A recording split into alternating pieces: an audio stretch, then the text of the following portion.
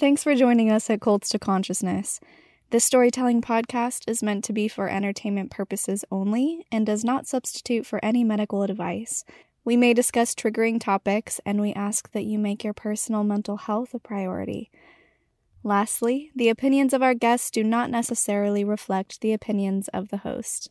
It was growing up in a religious prison camp. For the first 10 years of my life, I saw my parents for 1 hour a day.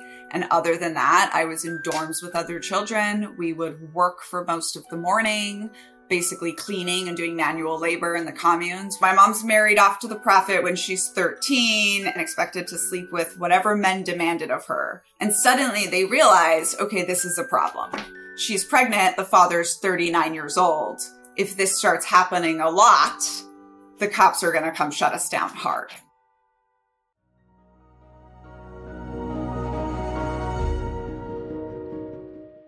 Hey, my name is Shalise Ansola, and this is Cults to Consciousness, where we discuss leaving high-demand religions or organizations and finding healing and independence through awareness and true individual sovereignty.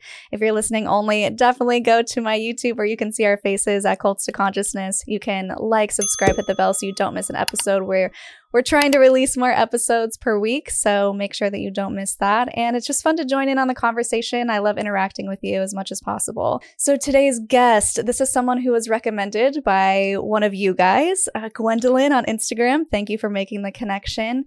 And it's something that has been requested also. Big shout out to Sunny McNair, a commenter who introduced me to the Children of God cults through one of their comments. So when Gwendolyn reached out on Instagram with someone who was part of the Children of God, I was really excited to do the interview. I also want to take this moment to put out a very big content warning for this episode. We will be discussing child SA, and it is very heavy, and it's one of those topics that can be hard to listen to. So please make your mental health a top priority while listening through this. This woman grew up in the Children of God cult. And they'll tell you they are fundamentalist evangelicals, born-again missionaries who preach that the end is at hand.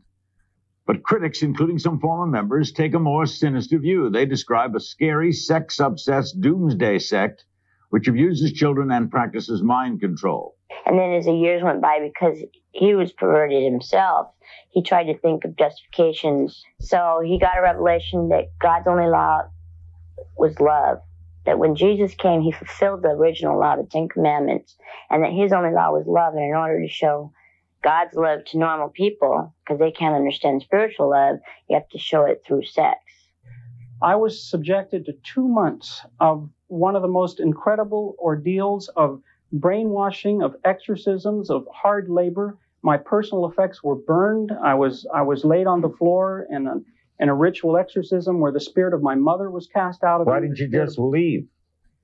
Because after having been in that situation for 4 years, I was under an immense amount of fear and guilt that God would strike me dead. And I was ordered in the group to have sex with a 10-year-old by the leadership of the group.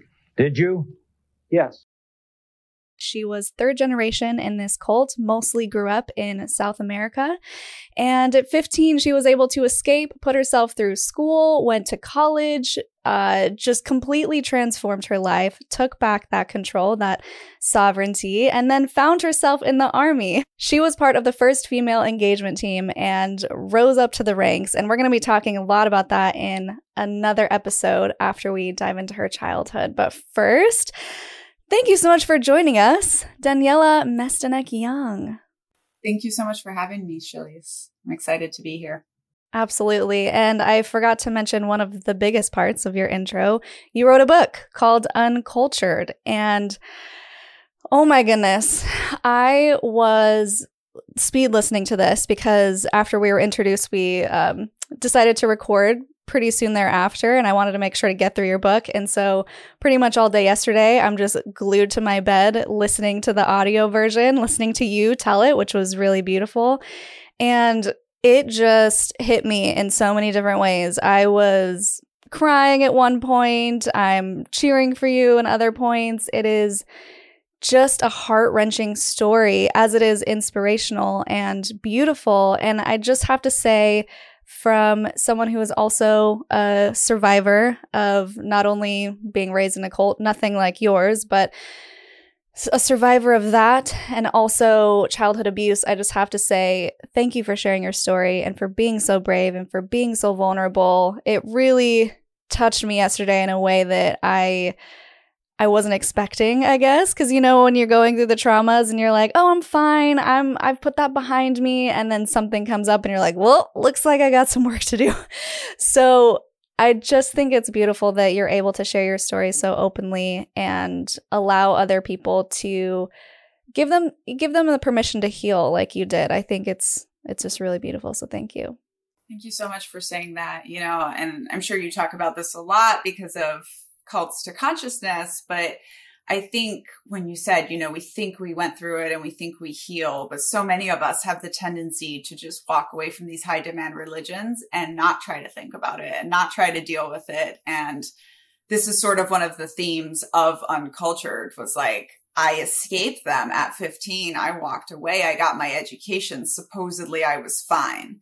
And I had this idea that I could just sort of out perfection all of it, right? I could just not think about it and I could just keep doing what we're all trained to do in high control religions, which is just be perfect and be number one. And finally, when you're a captain in the army and you're still not healed and you still feel broken, you kind of see the lie there. And so I appreciate that, and I found so many other people's stories to be my guide when I finally realized I needed to start dealing with this. And so it's really beautiful that now my story can do that for other people too. Yeah, absolutely. And I forgot to mention as well in the intro that you are about to graduate with, I don't want to get this wrong, a Master of Arts in Organizational Psychology from a Harvard Extension School. Congratulations. Thank you so much. It's really cool. I mean, they conferred the degree this March, which was literally 20 years exactly from when I walked away from the cult. Oh my graduating gosh. on my birthday. They already sell Uncultured at the Harvard bookstore. So it's really, really cool. And, I think so many times we're like kind of going through our lives and doing things we're interested. And now I kind of look back and it's like, yeah, I was raised in a cult and then I joined the army, which is another kind of cult, and, studied terrorists, which is another kind of extreme group, high demand groups, and then studying group behavior at Harvard, sort of, I come out on the other side now, as I like to say, as a scholar of cults, extreme groups, and extremely bad leadership. Yes. And, really, I like to focus on the parallels in groups that we don't call cults, right? Like we all know cults are bad and I grew up in one of the worst of them. So I have this really obvious, really extreme story.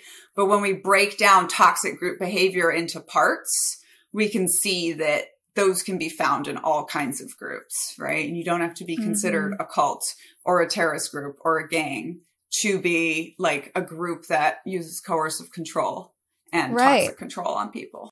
Yeah, and I love that you bring that up, and that's why it's also so exciting for me to talk to you, because not only did you grow up in a very extreme cult, but now you are educated in cult manipulation, and so you have this clear bird's eye view perspective where you can go back and look at your life and go, oh, yeah, that makes sense, or I didn't realize that was going on when I was in it, which is basically the tagline for every cult is like, I didn't know that I was in a cult until I knew I was in a cult. It's usually, you don't see it because that's what you grew up in and that's how you were raised.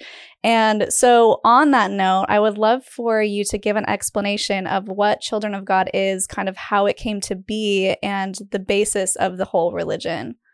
Yeah, for sure. There's a reason that I started off Uncultured. The epigraph just says the first rule of cults is you're never in a cult. I love that line so much. Anyone that has been in sort of a toxic group can understand that.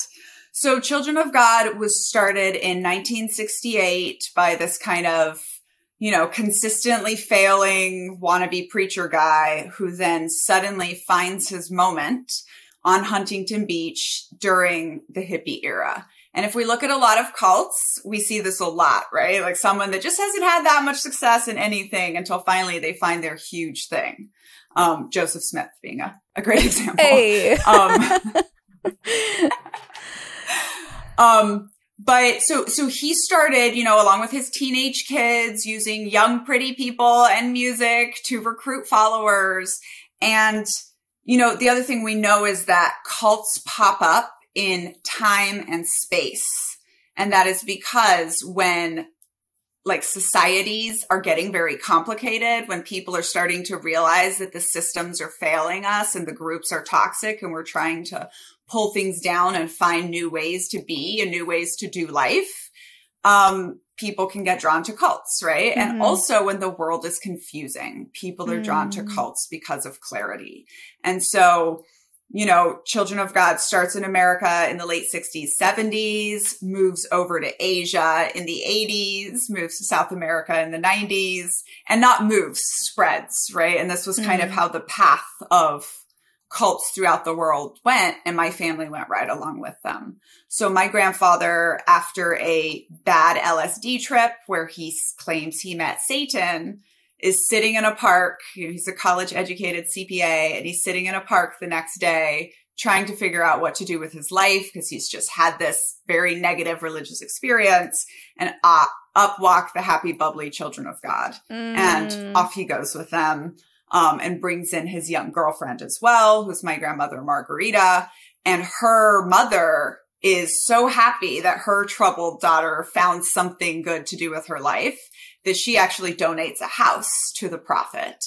So that's how my family became kind of important people. And my grandfather, also being one of the few college educated followers, ends up, being in the finances of Children of God forever, still runs the money of what's left of them today. And this is how my mother comes to be in 1972, one of the first 10 children born into this group. Now, I say that the Children of God went sex, love, and Jesus, kind of your basic evangelical Christianity. Sorry, not sex, faith, love, and Jesus, over to religious prostitution, pedophilia for God, and this constant preparation for the apocalypse. And the important thing to understand is that takes a decade to happen, right? And in this decade is the process of a group becoming a cult. Because what we don't talk about too much is that a cult is not just a list of qualities that a group is. It's also this journey that a cult goes on. I'm really breaking this down in my next book, I love The it. Culting of America. Oh, yes. And so, so it's this process of isolating your followers and gaining complete control, and then just slowly making it slightly more extreme. And there's this thing that I am coining the sacred assumption that I think is really helpful when we think about cults. So the sacred assumption in Children of God was that this random man, David Berg, was truly the prophet of God. Right. And as long as you believed that, everything he said makes sense. Right? You can justify anything. In Nexium, the modern day sex cult, right? The assumption is that Keith Raniere was the smartest man in the world, and he'd found this process for maximizing human potential that worked. And as long as you believe that, you can justify everything else. L. Ron Hubbard, Joseph Smith, the list goes on and on. Yeah, in the U.S. Army, we can talk about, the idea of dying for the flag, or even that America is a country worth dying for. And if you believe that, you can justify anything, right? So the sacred assumption is really this important part of getting to ends justify the means mentality, which is kind of when you're in your end game, when you're really and truly a cult. But it's this process, right? And so I say that really what set David Berg aside from just all your other kind of hardcore, high demand evangelical Christianity that was coming up at that time. His mother was an evangelical revivalist in Florida. And all he did was he took purity culture and control of sex and he flipped it.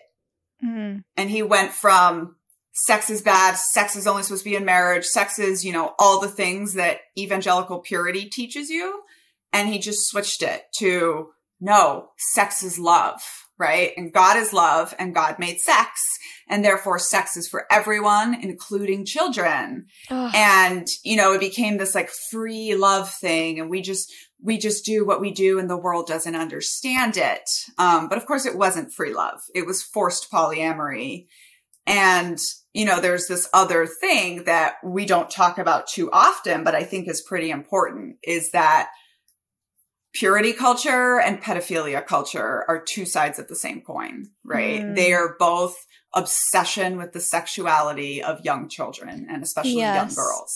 You and I growing up, me and the sex cult and you and Mormonism likely had a ton of similar experiences regarding our sexuality and our bodies and how we were taught to think about it, and similar impacts in our lives today, even though we come from these sort of what seems to be opposite sides of the spectrum. Yeah, I think the overlap there is the shame, where you're just always, you feel ashamed of your body. You feel like it doesn't belong to you. You feel like it's the property of men, usually is how it goes. And there's just no ownership. There's no self-sovereignty, which is what I mostly talk about, right? Is self-sovereignty. And I think that's the hardest part. And so I'm really interested to also get into more of this reverse purity culture thing, because we talk about purity culture so much on this channel and the damage and the harm that it causes. I think it's important because there's such a fine middle ground where I often get comments of people saying, oh, what do you want? Just everyone to go around and sleep with each other? I'm like, no, that's not what I want. I don't want people to be super obsessed with sex. I don't want people to think that sex is of Satan. I just want people to have a normal, healthy sexuality, kind of like our own biology, what we're programmed to do. And so I'm excited to talk about, from your perspective, what happens when you flip and you go to the opposite side, because it's not good on the other side either, guys. We're not preaching one extreme or the other. We're saying find that middle ground. Yes, exactly. I will say this all the time, and it's a big theme in my book, Uncultured, is that anytime a group is trying to legislate sex between consenting adults, it's complex, it's problematic. And that is basically every religion, every branch of the military, many, many companies, right? Most universities and schools. And just like you said, people always go, oh, what? So you don't think we need to have any laws protecting any people? And it's no, but I have never seen a group legislate or regulate sex and put any emphasis on how complex this is and how easily it can be abused, and especially when we talk about similarities, right? So what is a huge topic? Mormonism is purity culture, but what is a huge topic in Mormonism? Sex. You all talk about sex a lot. Yeah, it is a sex cult. I say it all the time. You just talk about not having sex. Exactly. Yeah, you talk about not having sex, and we were the opposite. Everything in our life was sex. So even, there were rules at some point put in that were supposed to protect the children, which, I always say is just so ludicrous that people believe that telling the pedophiles to stop raping the children worked. Right. But there were definitely some people that grew up whose parents protected them somewhat, or who didn't get, have to deal with some of the abuse that you read about me going through in Uncultured. But they were still being raised in a world that was obsessed with sex, right? The Children of God is still the cult that produced what has been called the worst cult artifact of all times, which is the 762-page Davidito book, which is a manual on how to raise children with pedophilia for God. Oh my gosh. And all of our parents read that. All of the adults knew this, right? And we had another comic book, and this is a thing. Cults always have comic books. Getting into that in my next book too. Because imagery is really useful for programming, right? And also boiling down arguments that don't have too much substance to them. Yeah. And so we had this comic book called Heaven's Girl, and it was, what comics books are, right? She was a superhero. She was fighting the Antichrist soldiers in the end time. And she was also intended to train us how to be raped and or gang raped for God and submit and not fight. And this was a thing we were reading from, I don't even know. We would play Heaven's Girl when I was 6 and 7. That was like our hide and seek game, was you're outside hiding from the Antichrist forces. And when you get caught, you are going to be raped and tortured and killed. And that's the game we're playing. Oh my gosh. When we call it a sex cult, like, it doesn't just stop at, there was sexual abuse of children. It was in the programming, it was in the indoctrination, and it really was like the crux of the entire group. It was started by an incestuous narcissistic pedophile who gathered other people like him and, radicalized them all into extremism exactly the way he wanted it to go. Going through your book, I was just, like I said, speechless and stunned and just jaw to the floor of, I can't believe this stuff was happening. And it seemed like the adults were okay with it. And I wanted to get your perspective on this, like a 2-part question, because you were 3rd generation. So that means your mom was also born in it. So that was all that she knew as well. And she got pregnant with you at 15. And I'm wondering, because it was so normal, do you feel like from your perspective that the adults found it okay, or that they also kind of felt weird and off about it? Because you talked about this birthday party of the sun signs, where it's everyone in the commune who had a birthday who was, I think, Gemini, would celebrate together, but it just seemed like a dress up sex orgy. And my jaw was on the floor when I'm hearing from your perspective of, I think, 7, wearing this negligee, no panties, and you're just expected to go around, and adults performing sex acts there. Like, everything was normal, and I could not fathom it. Yeah. It really was. It was absolutely normalized, right? And part of, so there's 2 parts here. So there's 2 parts of the Children of God. One of the reasons you don't hear about the Children of God that much, even though it was one of the most heinous sex cults, is because they did a pretty good job of rebranding. This came about in large part because of my birth. So my mother at 14 gets pregnant, right? When my mom was 13 was when David Berg was full on in his, like, it's okay to have sex with children phase. He had 14 girls, of all daughters of his leaders, sent to his house for special training. They ranged from 14 years old to 3. And he married all of them, and he did, sexual stuff with all of them. And the mother of the 3-year-old ran the ceremony. Oh my gosh. Right. So, oh my gosh. Like, when you will hear people try to say, like, we didn't know, there was some bad stuff at the top, there was some bad apples, right? Which I really take aim at in Uncultured. Like, no, people that just stop at saying there were bad apples and aren't looking for, like, where's the toxins, right? Like, why is this apple going bad? Yeah. That would be like someone being like, oh, I have an ant problem, and just killing the one ant and then stopping. Right. Like, you're not worried about where this is coming in from. So, my mom's married off to the prophet when she's 13, and these were all just ceremonial. They weren't really considered his wives. Yeah. She is basically, at the age of 14, his secretary, and expected to sleep with whatever men demanded of her in the evening. And so by the time she's 14, she's pregnant. And suddenly they realize, okay, this is a problem. She's pregnant. The father's 39 years old. If this starts happening a lot, the cops are going to come shut us down hard. Right? So this is when they went into, well, now you can't have sex with girls once they start having their periods until they're 16. So before that, it was implied that it was still okay. Eventually, Berg dies. There's some sorts of rules put in place, but there's kind of a before and an after, right? When they realize that the world is out to get us, they've called us a cult, we're in danger. They go all over the world. They change their name to the Family of Love and eventually the Family International. And they become much more of a child trafficking organization. And cults are always about labor. So this is kind of always going to come up.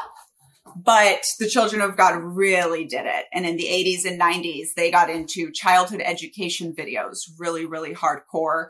I'll send you a link to one of the videos. Maybe you can share it with your followers. Oh, please! Sad man's governments are too unfair. The confusion and pollution, it just gets in God's head. He's gonna come down and blow them all away. And start a brand new kingdom going his way. It's called the end time, and I'm telling you, it's all over the Bible, yeah, man, it's true. Read it and believe it and get in the know. We're gonna rap it to you, it's the anti-show.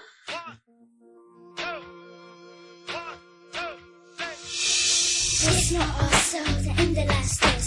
Perilous time shall come, shall come. This not also the end of last days. Perilous time shall come, shall come. 2 Timothy 3:1-3:1. 2 Timothy 3:1-3:1. Sort of from the age of 1 to 10, I was used as a child actress, little like Apocalypse Lindsay Lohan. Oh boy. And we would then sell all these videos, both sort of your basic evangelical Christianity, fun kids playing around, and also just generic educational, not even religious at all videos. Hey. So, even your dog's like, I don't agree with this. Yeah, it's like, I don't like this. What's going on? And we would also produce like internal videos just for the family, right? So we've got our inside stuff and our outside stuff. And we sold millions and millions of these videos around the world. And that's really what the children were for, is we were the workforce, both to keep the communes, these huge communes going, and to be the sympathetic little children making money on the street. Of course, from Mormonism, you understand using children as a workforce. Yeah. Missionaries. Yes, exactly. And I think Mormonism has a good parallel here, where they once believed in polygamy, and then at some point they were like, okay, well, we can't do it anymore because of the outside world.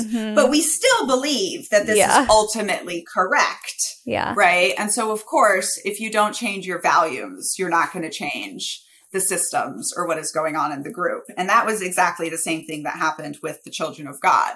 They were like, well, we believe in all this sex, but especially with children and whatnot, but we can't practice it because of the outside world. But we don't say our prophet was wrong, and we don't, sort of apologize for anything that happened in the past. We're gonna move forward and be better.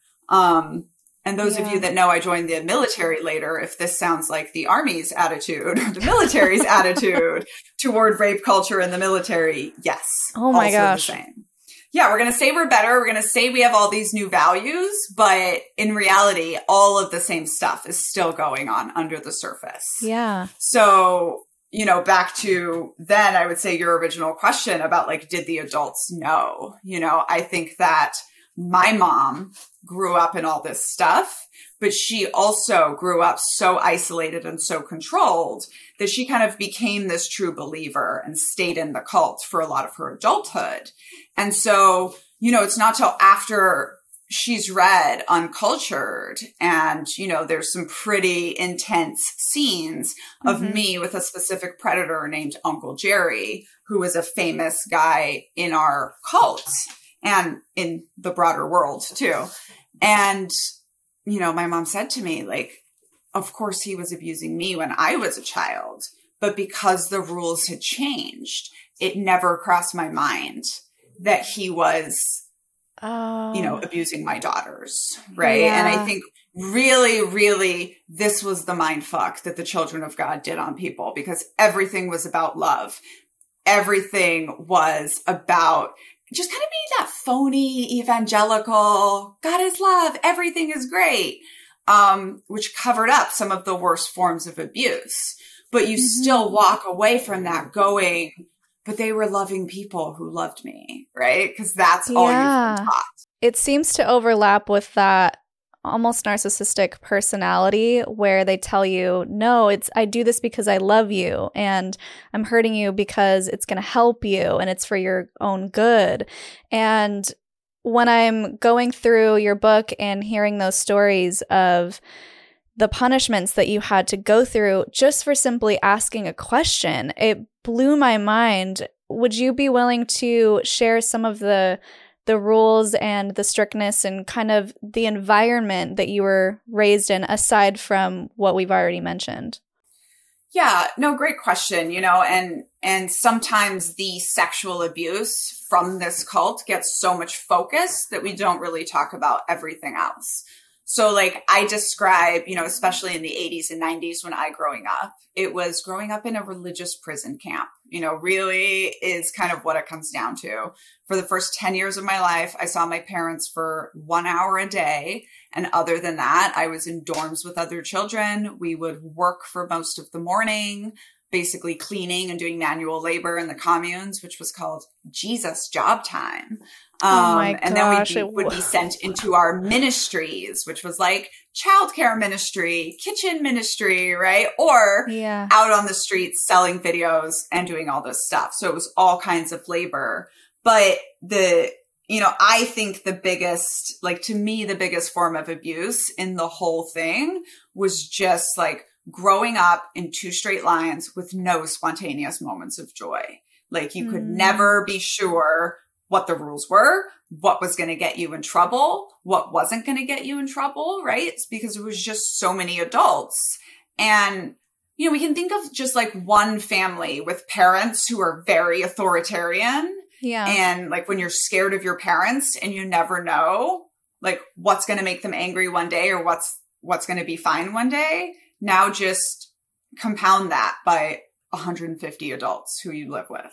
And all of them have complete control over you. And all of them are encouraged to use very, very extreme forms of discipline. So David Berg famously advocated for spanking 6-month-old babies.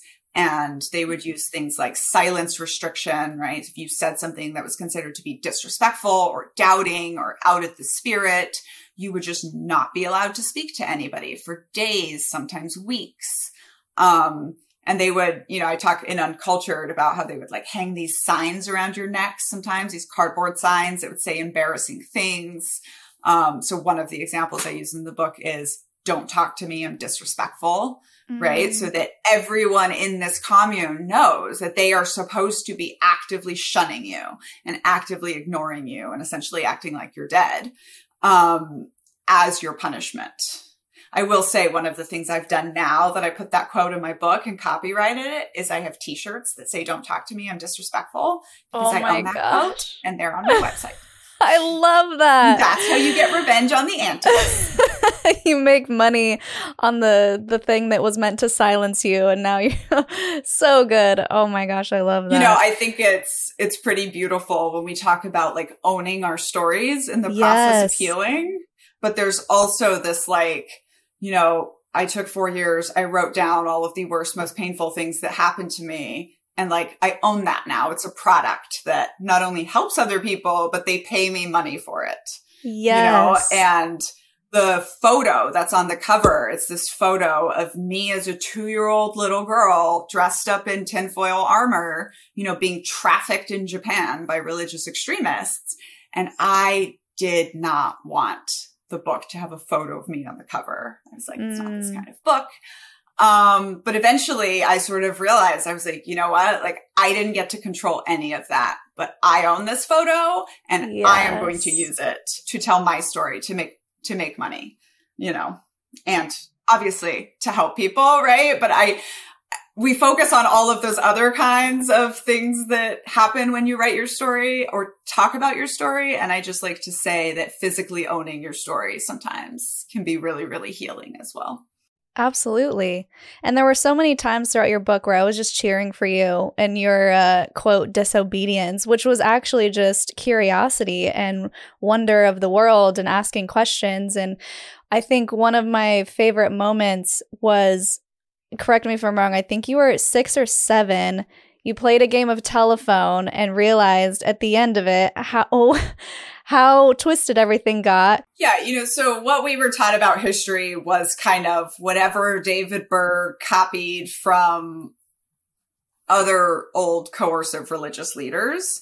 And so we were taught that, the whole book of the Torah, right? Like everything that happened supposedly in the first 500 years of Christian history was just passed down by word of mouth until Moses wrote it down. That is what we were taught, and you're not supposed to question any of it. So we play broken telephone, and, you know, I often get asked like how the cult didn't break me because they tried so hard. And I think it's just because I love logic. I'm very, very likely not neurotypical, and I just love logic. And so to me, it was like, you just showed us proof that 10 people can barely sit around in a circle and pass a phrase. And it was a verse that we all knew very well. Pass one phrase down without it getting distorted. So I pipe up and I'm like, well, how can the Bible be true? And, that is the beginning of the very intense punishment scene that you get to walk through alongside me in the book. But I also think a good just sort of description of how I was my whole life in the cult. And I now have that child. So it's challenging, but we always answer her questions. Oh, yes. I always say I have the daughter I deserve. And one of the very hard and fast parenting rules that we have is we never, ever say, because I told you so. Like we have to explain ourselves to our child because she is a human and she deserves that. And so much of parenting is just our whims or us trying to control our children based on what society like approves at the time. And so, you know, it's interesting for us, my husband and I, because we're very knowledgeable about the fact that we don't know how to be parents. And in 30 years, when she's a grown up, there's going to be 30 more years of psychology and everything telling us we did it all wrong. So the best we can do is just treat her as though she were a tiny human and not what a lot of people do and treat children like they are just objects to be controlled. Yeah. Oh, that's so touching. And I think the one thing that just really jumped out at me when you said, oh, I have a daughter that's basically like me, it's such a beautiful thing because you get to essentially reparent yourself in the way that you weren't able to get as a child. You're able to give her all the things that you couldn't have and show her the experience of what real love is and what boundaries are and what curiosity should be and celebrate that curiosity. And that just makes me want to cry. I love it so much. I don't think you got the daughter you deserved. I think that you got the perfect daughter for you to be able to heal through her in a way. Do you ever feel that that's the case? No, I totally do. You know, and at the end of the book is an epilogue that I think is pretty beautiful. And that's when my daughter comes into it. And, you know, she was born, my mom was with me, my mom who's no longer in the cult,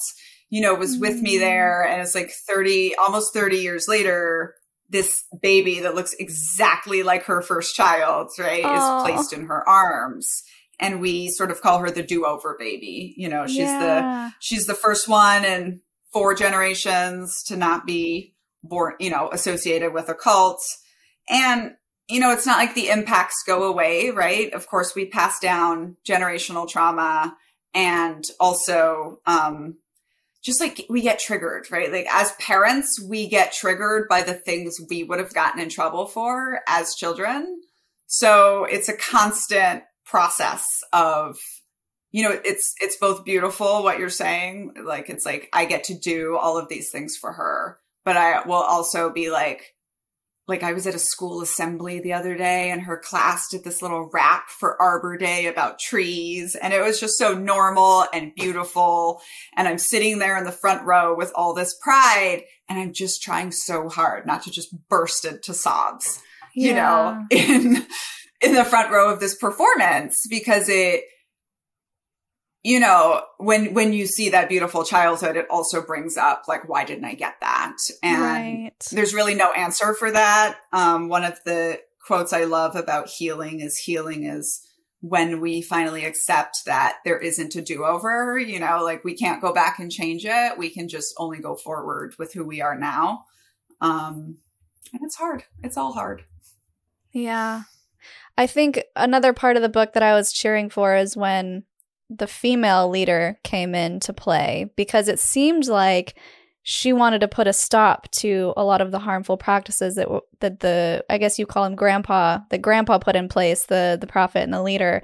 And I wanted to get your perspective on if you felt like she knew the whole time this isn't right, and as soon as he dies, I'm going to turn shit around, or what you think her intentions were with making all of those seemingly positive changes. So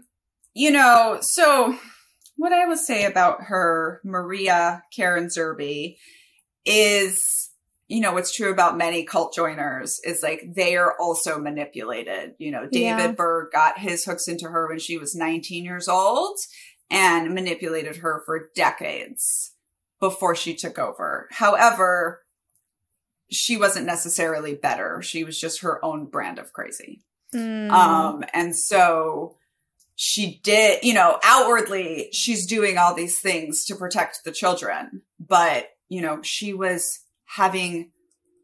sexually abusing her own son when he wasn't even 2 years old. And this was cataloged and this was documented and they were proud of this. So again, it's part of this greater narrative of the organization that the founder was a little wonky and some people took his teachings way out of control, but really we were just nice missionaries. And then it all got better when he died. And that really couldn't be further from the truth. One of the things that happened was she codified things. So she created this charter of rights and responsibilities. Now, I believe this was the beginning of the end of the Children of God as it existed kind of for 40 years with 10,000 members and this huge militaristic structure. And this is because once you give humans the idea of rights, they don't give them back without a fight, right? And so you're taking all these people who have given up all of their rights for 30 years, right? And all of these children who've been raised never to have any rights.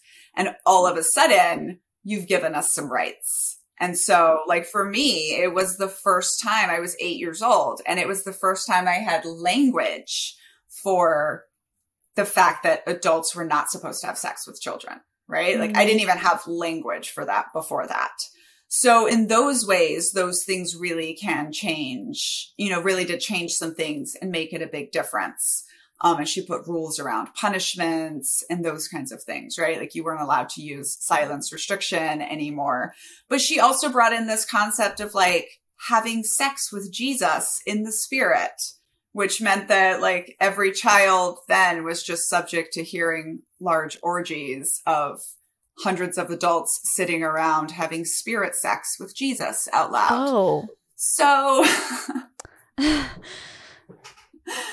all this to say, it didn't necessarily get better. It just got different. And it's one of the cases of a cult with the leader dying and successfully passing over to a founder who kept all of the same sort of command and control that had been set up for her. Yeah. And so you were in Brazil for the first 8 years of your life. Were you 8? Was it 8 when you moved to the other compound that was a little bit more isolated? So I was born in the Philippines, and then I was in Japan till about the age of 3 until we got deported from there. A year in Peru and then a decade in Brazil. And so in the middle of that was when we went from these huge communes we lived with 100 to 150 people down to, one of the things the new leader did when she took over was she said, okay, you can have a, family, Children of God commune with only 4 adults. And everything was to be decided on consensus and voting. So it was really just a whole reorganization, just like a company would go through when they choose a different leadership style or whatever. So I was 10 when we moved into a smaller commune with just us with another Brazilian family. Everything got smaller, including the big walls that surrounded us, right? And this was when I started learning the language and being sent out on the street a lot more to raise money. But one of the significant things for me was if I speak the language of this country, I'm safer. I have more freedom. And if I need to run away, I can. Because for the first 6 years, I had just lived on a white people American commune and didn't speak Portuguese at all.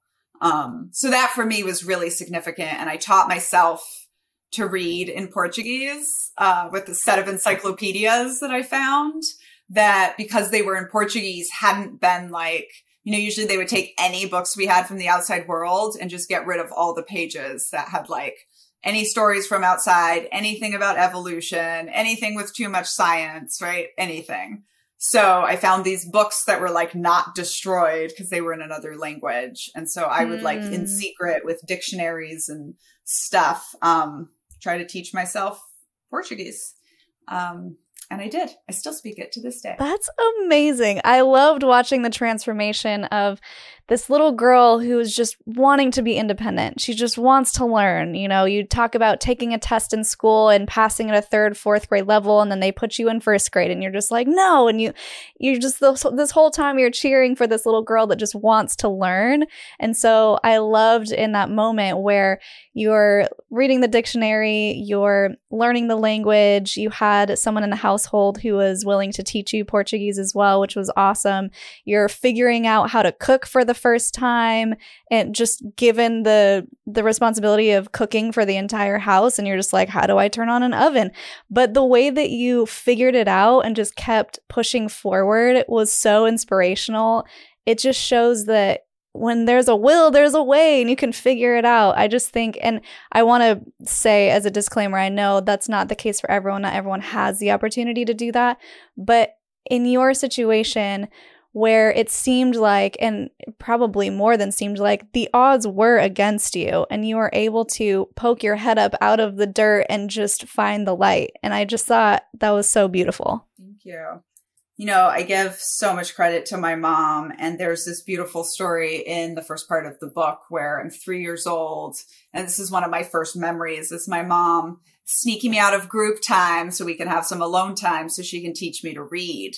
And she tells me, what her father told her when she was young. In her father's case, it was like justifying, like, oh, we're not going to send you to school.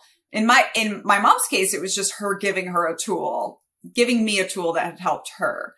And what she said was, the only thing you need in life is for someone to teach you to read, and everything else you can teach yourself. And that was just kind of one of those things that imprinted on me so young. And that's not to, as you said, take away from the fact that like nobody can just pull themselves up by their bootstraps, right? Like that's physically impossible to do. That phrase was actually intended to connote impossibility when it first came out. And everyone needs help. And I got so much help along the way, but I definitely have always had sort of this determination and also just love of education. I'm probably still going to accidentally get a PhD in sociology here in the next few years. That's amazing. I think one of the most infuriating things about your situation is they were saying all of this was because of what God wanted, or it was something in the Bible or whatever religious text you were looking at. Well, what was it? Spare the rod, spoil the child. And they took it literally. And just the way that they viewed even hospitals, like you had these major accidents and you were terrified of going to what you called systemite hospitals because they were of Satan. I think that's the most aggravating part, is that people doing these horrible things in God's name. Like, how have you been able to unwind all of that? And what was your perspective at the time? Because I know you were kind of rebellious about, I don't even know if I want to believe in God, which got you into more trouble. But it seemed like you kind of ping-ponged back between wanting to hold on to this hope and also saying a big F you to the guy upstairs. Yeah, I think like sort of for me, it's always come back to the logic. And so, and maybe this is a bad thing, obviously humans come up with religions because they're trying to explain the supernatural because we need something more. And maybe I'm just a person that never needed something more. I kind of feel like I was just born an atheist to religious extremists. And but when that's all it's not like you are sure either, right? Mm. So like, since I was 6, I was like, I don't believe in God. But then of course I was kind of scared, right? Like, what if they're right? What, you know? And it wasn't until, you know, for the longest time, it was just me. I thought something was wrong with me. Like, I don't belong here. This group is not for me. And it wasn't until I had my moment of what I call the crack in the brainwashing, right? When that sacred assumption gets broken. And this was on 9/11. This is a chapter in the book called Babylon the Whore, which is what we called America. And, you know, on 9/11, I am watching live television for the first time, seeing the towers come down, hearing the term religious extremists, but then hearing my people sort of like praising and thanking God for his long promised judgment on America. Like the same thing we hear all those TV preachers do every time there's a tragedy, right? Oh, this is a punishment for XYZ. And I, in that moment, had my kind of like, are we the bad guys? You know, like, are we religious extremists too? And that was really the time that I was like, okay, you know, I need to get away. But I do say that I think one of the saddest outcomes of growing up in the children of God is that for most of us, like, religion, it's just not an option, right? Like when you're raised with something that you're taught to believe so intensely, and then you realize that it's not right.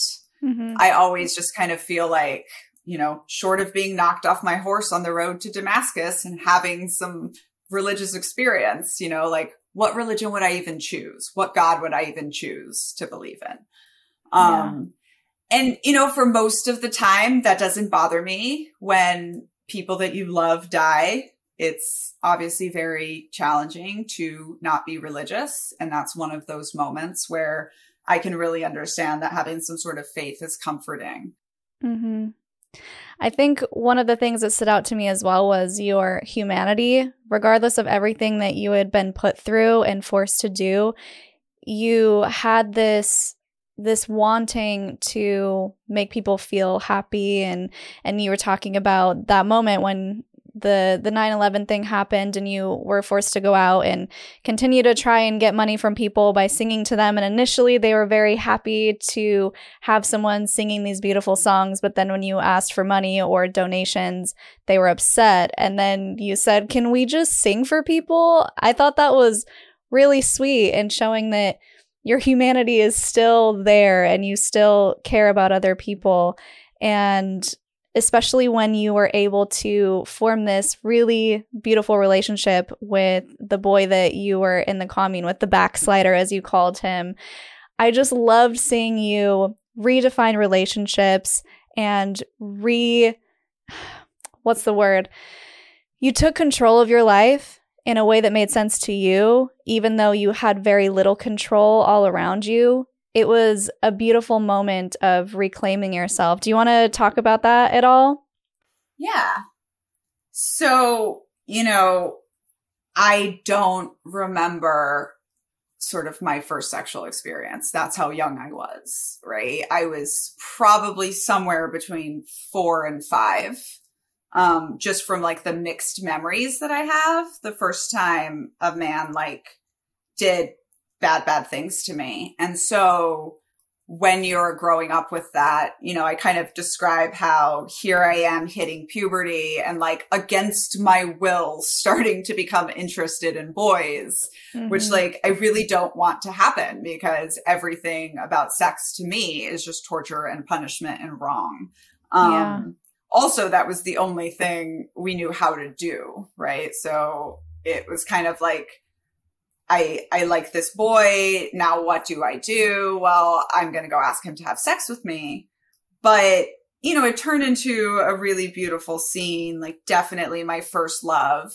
And it was just this moment of like me deciding like, this is going to be my first time, you know, like, and definitely for years when I wasn't talking about the cult, right? Whenever it was like, oh, when did you lose your virginity in college? You know, I would just be like, oh, when I was 14 with this boy. And it was kind of like I was choosing a normal story, you know, like I didn't get to have anything like a normal life. And one of the the things when you are sexually abused as a child is you don't get to have that normal sexual awakening that teenagers are supposed to have. Similarly, in purity culture, you don't necessarily get to have it either, right? Because it's so loaded down with shame, and it's so like you're not supposed to have this. And so it was kind of this decision, and it was significant that it was with a boy who was no longer in the cults, you know, because it was like, I am making this decision. I'm not doing what, and you know, if I got caught, I would be in huge trouble for having sex, even in the sex cult. But like, I'm doing this. I'm making this decision. I guess it's that sovereignty that you talked about, though. I wouldn't have thought about it at the time. Yeah, you were kind of taking a stand and saying, like you said, I'm going to decide to do this, and I'm going to decide that this is my first time, and I'm going to decide how I want to proceed with it. And it was just such a beautiful scene in the book. So I appreciate you for putting it in there, especially as a contrast to other things that we were able to be a witness to that you wrote about. And I also found it interesting that when you moved to America, this sort of invisible veil was lifted, where you started to realize, oh, not everyone has walls around them. Things seem better. Like you called America Babylon the whore, but people were so nice to you. And you're like, are these supposed to be the ones that are ruled by Satan or are supposed to be destroyed? And it's good that you were able to start to put these pieces together and perk your head up a little bit more and start to question a little bit more. And then you were sent to Mexico, and I was like, no, she just got out, you know? And yeah, back to the communes. Yeah. It was pretty significant in America. Like even just describing like the shock of like seeing huge houses in America without walls around them. Like that is just not something you see in South America. And, you know, part of the reason the cult moved to places, had huge presence in places like India and Brazil. One was because rich people live behind walls with a lot of staff. And so it maybe doesn't draw too much attention.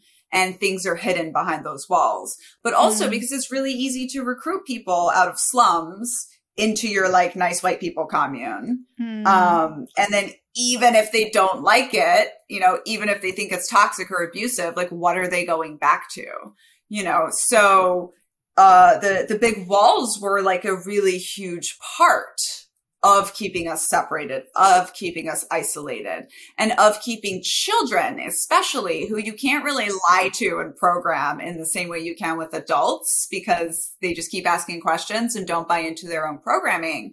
So you have to keep them separate, right? Yeah. So all of a sudden we moved to the US briefly, but there are no walls, right? Like we are just living in a house. So like they can't send us out on the streets in the middle of the day, right? Like in Brazil, a child begging on the streets at noon on a school day, nobody is going to bat an eye. But in America, like you're going to have issues with that, right? So it just literally like the walls came down and I got closer to the outside world. And I actually kind of got this experience where I started to feel a little bit like a normal American kid. And then boom, we go back.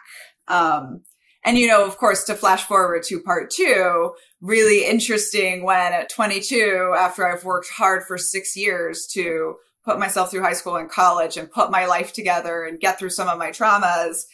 And then what happens? I joined the army and boom, what is on every army base? Really big walls, right? Yeah. That you are now back behind again, for this like really, really intense parallel of disappearing behind the walls of the commune, you know, and I think the thing that like everyone thinks they know what goes on, everyone thinks they know what missionaries do in their little religious compounds, and everyone thinks they know what happens to the daughters of America when they join the military and disappear behind the high walls of the Department of Defense.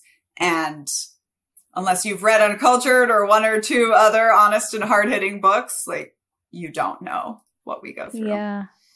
Yeah. And that's what we're going to be talking about in the second episode. So to wrap this one up, I want to end on the story of you getting out and what made you decide to be like, this is the moment, I'm done, I'm getting out, and what that process was like of actually escaping back into America? Yeah. So first I will say, we talked about like, I was that challenging child, right? Like every parent that has one of these, right? Like she's going to be a whippersnapper when she grows up, but now she's difficult and they couldn't punish it out of me. And so even from the age of like 6 and 7, I was hearing people say, oh my God, you argue so much, you should be a lawyer, which was not a thing in our world, right? Like we were all to grow up and be members of the family. That was the only option. But sort of through accident, right? I got this idea in my head that I was going to grow up and be a lawyer. And so I knew I needed to go to high school. I knew I needed to go to college. Did not end up becoming a lawyer, but it did get me pretty far. And so also 16 was the year you became an adult. So when I have my crack in the brainwashing on 9/11, I've got about a year and a half until I turn 16. And I know I'll be pregnant at 16, right? Like at 16, you are expected to start having sex with everyone and not using birth control. And my mother had 8 children. She had 7 kids in 14 years. Wow. And she probably had 10 pregnancies in 14 years. And I was like, I am not doing it. And so I launched my little rebellion. And it took me about a year and a half. And what I will say is like, I realized that if they thought they could save me, they would try. And there's some really horrific stories about ways the children of God tried. Exorcisms are not fun. And so I realized that I needed to break kind of like the top rule, right? Like you have to make them think you're the bad apple and get you out really fast. And so for me, that climaxed in literally climbing over the walls of the commune in the middle of the night to go out and have sex with a boy that I had met in Mexico. And this would now make me sort of untouchable. I get caught and it goes down in a way I didn't expect, but it was sort of like this intentional process of like, first I'm breaking small rules and then I'm just making everyone popcorn for dinner. And then I'm refusing to speak Spanish and go out on the street and raise money. And then I am, breaking like the rule that they're not going to get to keep me. And yeah, so that was sort of how I got excommunicated. And I'm like not quite 16 yet. So it was March. So I turned 16 in May. So I was almost 16.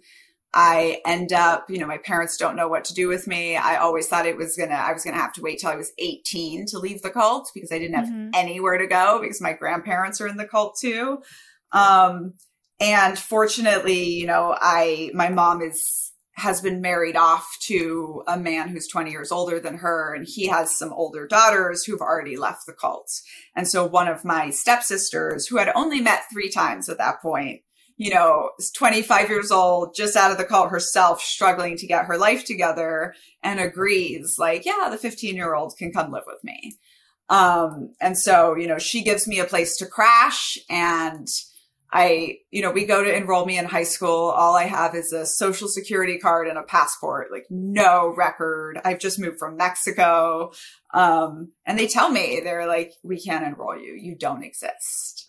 Which itself becomes a big theme in Uncultured, is kind of like me trying to prove that I exist and then wondering if I want to exist. Yes. And so I went from no school to 4,000 students in one of the largest public high schools in Houston, Texas. Oh my gosh. Which leads me to this very dramatic moment, right? In the book, it's called Dazed and Confused, and it's kind of like the scene in Mean Girls, but extra.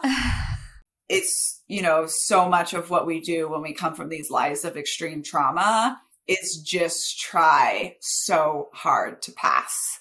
And that leads to the opposite of what you are talking about on this podcast, right? That leads to living a fractured life. I call it closeted. So the majority of my peers from Children of God are still living in this closet, still operate under the belief that if anybody knows about their past, they will just be like voted off the island, right? Like just completely socially rejected.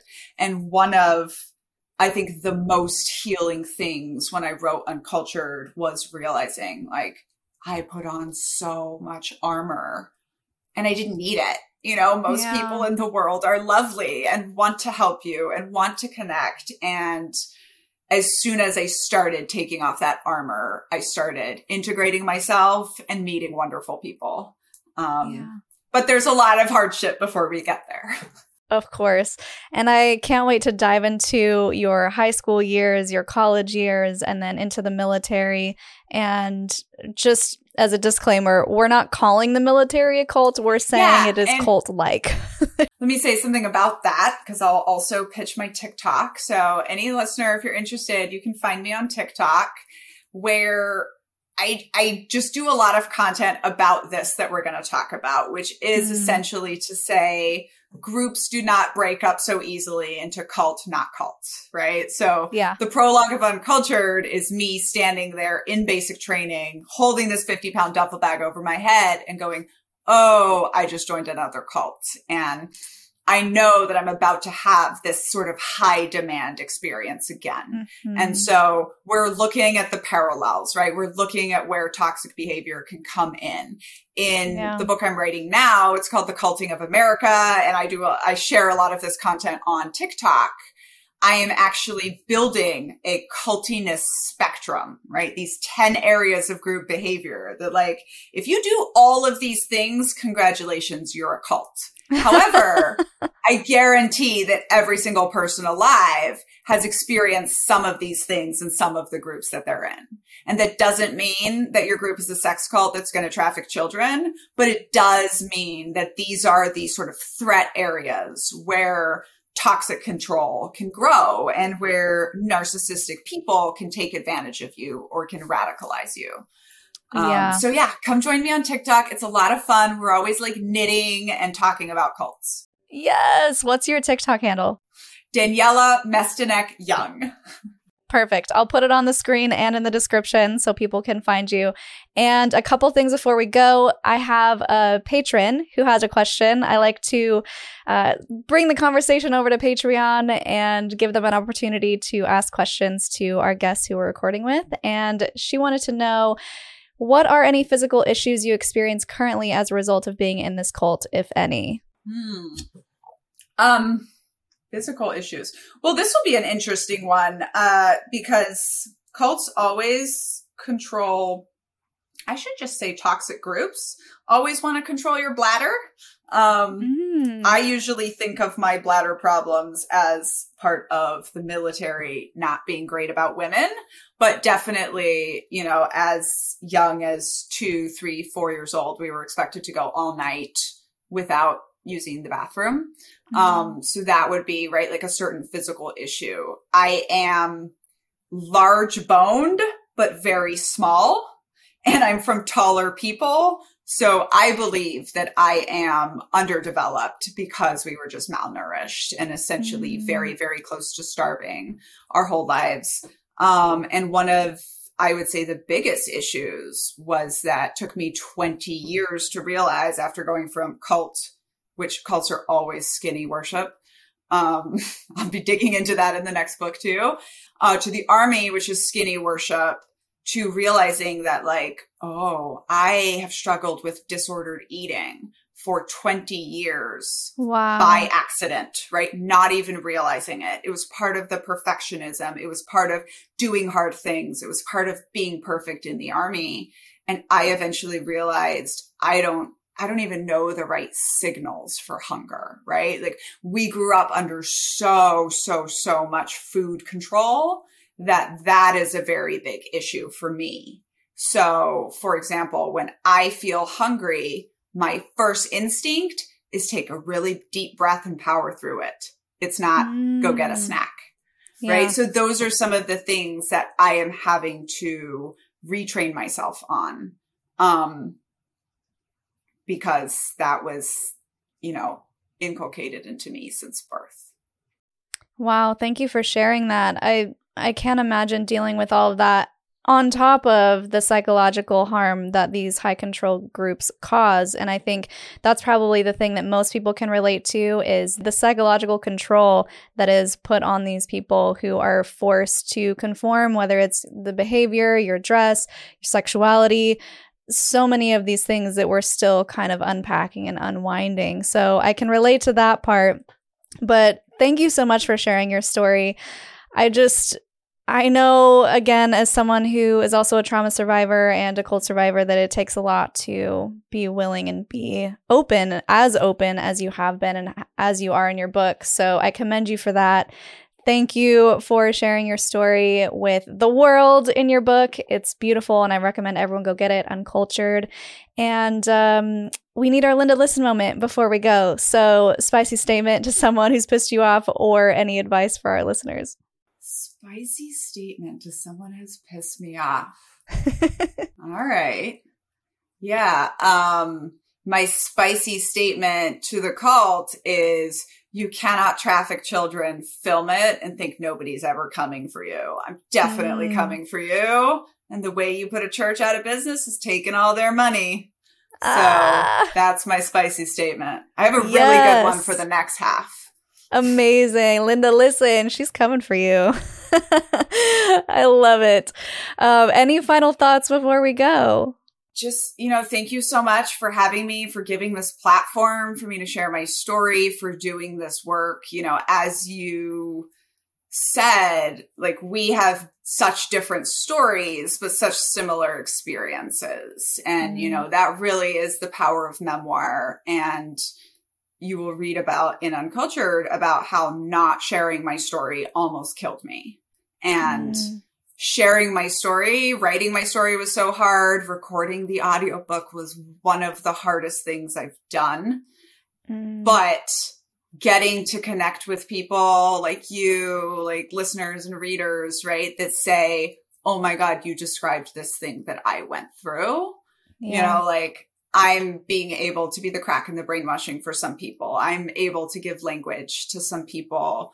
And that's what so many books have done for me. And so I love it so much. And I love hearing from readers. And thank you so much for having me on here. Of course. Thank you for saying that. And you have inspired me to continue writing my memoir, which is difficult. So I can relate. On that. Great. Well, thank you again. I will put your contact links below for anyone that wants to find you.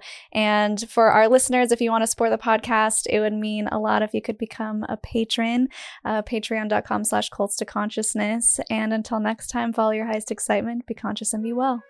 Thanks for listening. If you like what you hear, it would mean a lot if you could like and subscribe on YouTube and leave a review or a comment to help with our visibility. You can also find me on social media at cults2consciousness or reach out by email at cults2consciousness@gmail.com.